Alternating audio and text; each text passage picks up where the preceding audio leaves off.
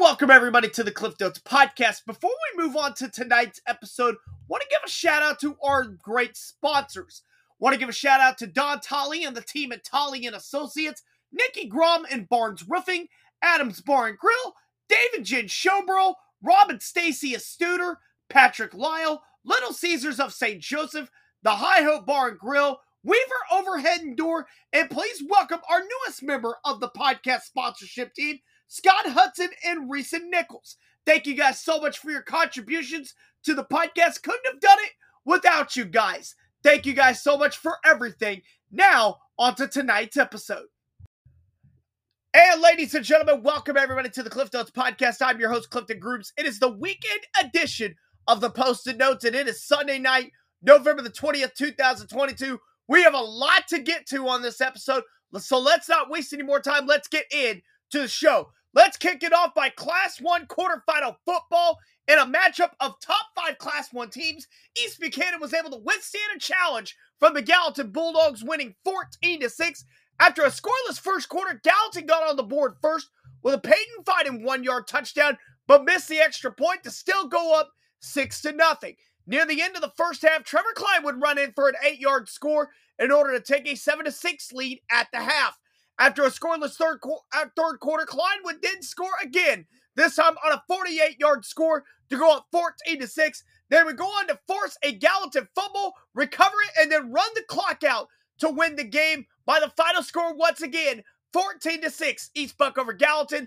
The Bulldogs will move on to take on Duchesne this Saturday at 2 p.m. in Gower. Coach Dan Ritter shared his thoughts on his team's win over Gallatin. Man, I don't have a whole lot to say. It wasn't quite the way you draw it up. We kind of had it in our head. We'd come out and score about 45 points on their 4-3, and that just wasn't the case.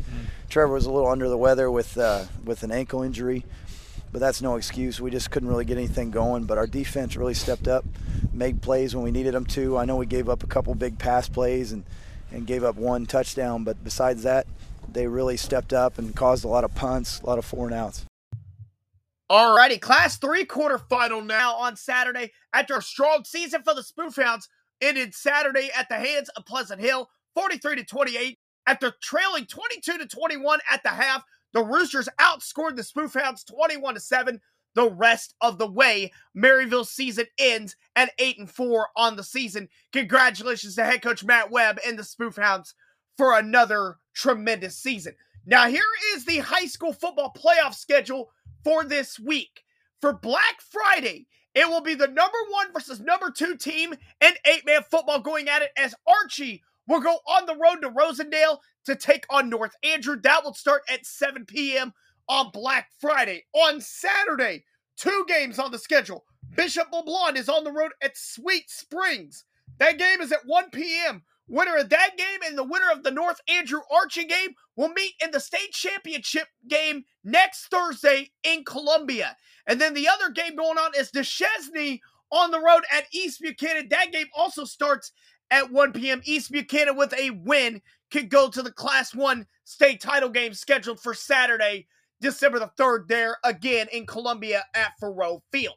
D2 football playoff now. Northwest dominated Ouachita Baptist in all 3 phases of the game, beating the previously undefeated Tigers 47-17. The Bearcats held the vaunted Ouachita running game that averaged 305 yards on the season to just 18 on the day, while the offense amassed 499 yards. Mike Hohensee threw for 322 yards and 2 touchdowns.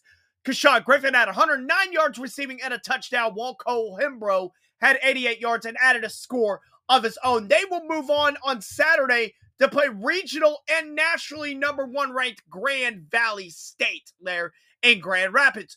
In college basketball now, Northwest women dropped their first game of the season on Saturday to Minnesota State, 70-58 in the final day of the Fort Hays tournament. Molly Hartnett led the team with 15 points. Kelsey Fields had 14, and Lauren Gillick added 13. Bearcat women are back in action next Sunday at home against Peru State. Northwest men, however, had different luck. They move on to 5-0 on the season by dismantling Truman State 92-47. They were led in scoring by the returning West Dreamer, who was back in the lineup with 23 points, including hitting 6 threes. Freshman Bennett Sturts added 18. Diego Bernard had 14 points to go along with 7 assists, and Daniel Abreu capped off the double-digit scoring there for the Bearcat men with 10 points. Northwest will be back in action on Saturday at home versus Morningside. Game time, 1 p.m. That will do it for tonight's edition of the Post-it Notes. Going to kind of give my schedule a little bit for this week. On Monday, I will be at LeBlanc again. It will be Lathrop and Bishop LeBlanc girls basketball. Tip-off is scheduled for 6 p.m. Varsity only there at Grace Gymnasium there at Bishop LeBlanc. On Tuesday, it will be a girls-boys doubleheader at Central as the Benton Cardinals will match up with the Central Indians. Varsity girls start at 5 o'clock or 5:30.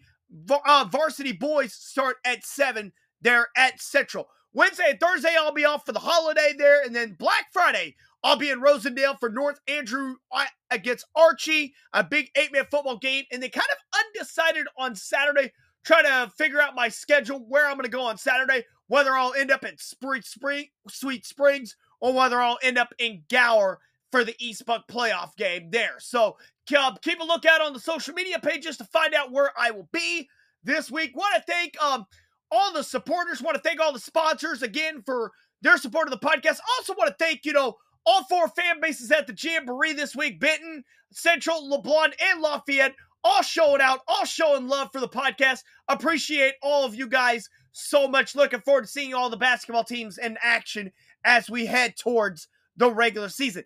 That will do it for tonight's edition of the Post-it Notes. I hope you guys have had a great rest of your weekend, and we will see you tomorrow night for another edition of the Post-it Notes.